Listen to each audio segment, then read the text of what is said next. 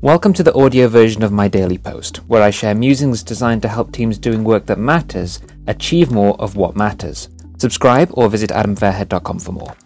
Will it make us successful? If you've ever asked yourself this question while trying to make a buying decision, you're likely in one of two places.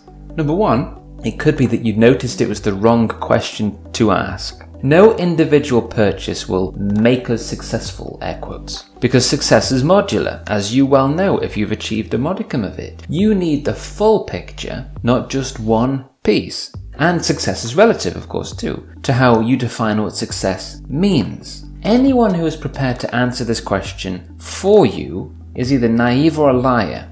Will this make us successful? Yes, of course it will. That's a liar right there. Or somebody who doesn't understand what they're selling. Number two, it could mean, if you're asking yourself this question, that you're about to be burned. Because, as we've already mentioned, anyone who is prepared to answer this question for you is naive or a liar, right? Success shouldn't be the intended outcome of the conversations you're having or the services that you're buying. Progress should be instead. So, never mind, are you becoming successful? Never mind, will this product or service make us successful? Is it going to make us progress? Are we making progress? Are you making progress this week?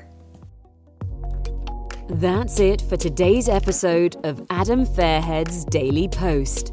Head over to adamfairhead.com and subscribe to his podcast and join countless course-driven businesses and social entrepreneurs who are creating what matters and selling it ethically and effectively so that they can make more impact in the areas they've taken responsibility for.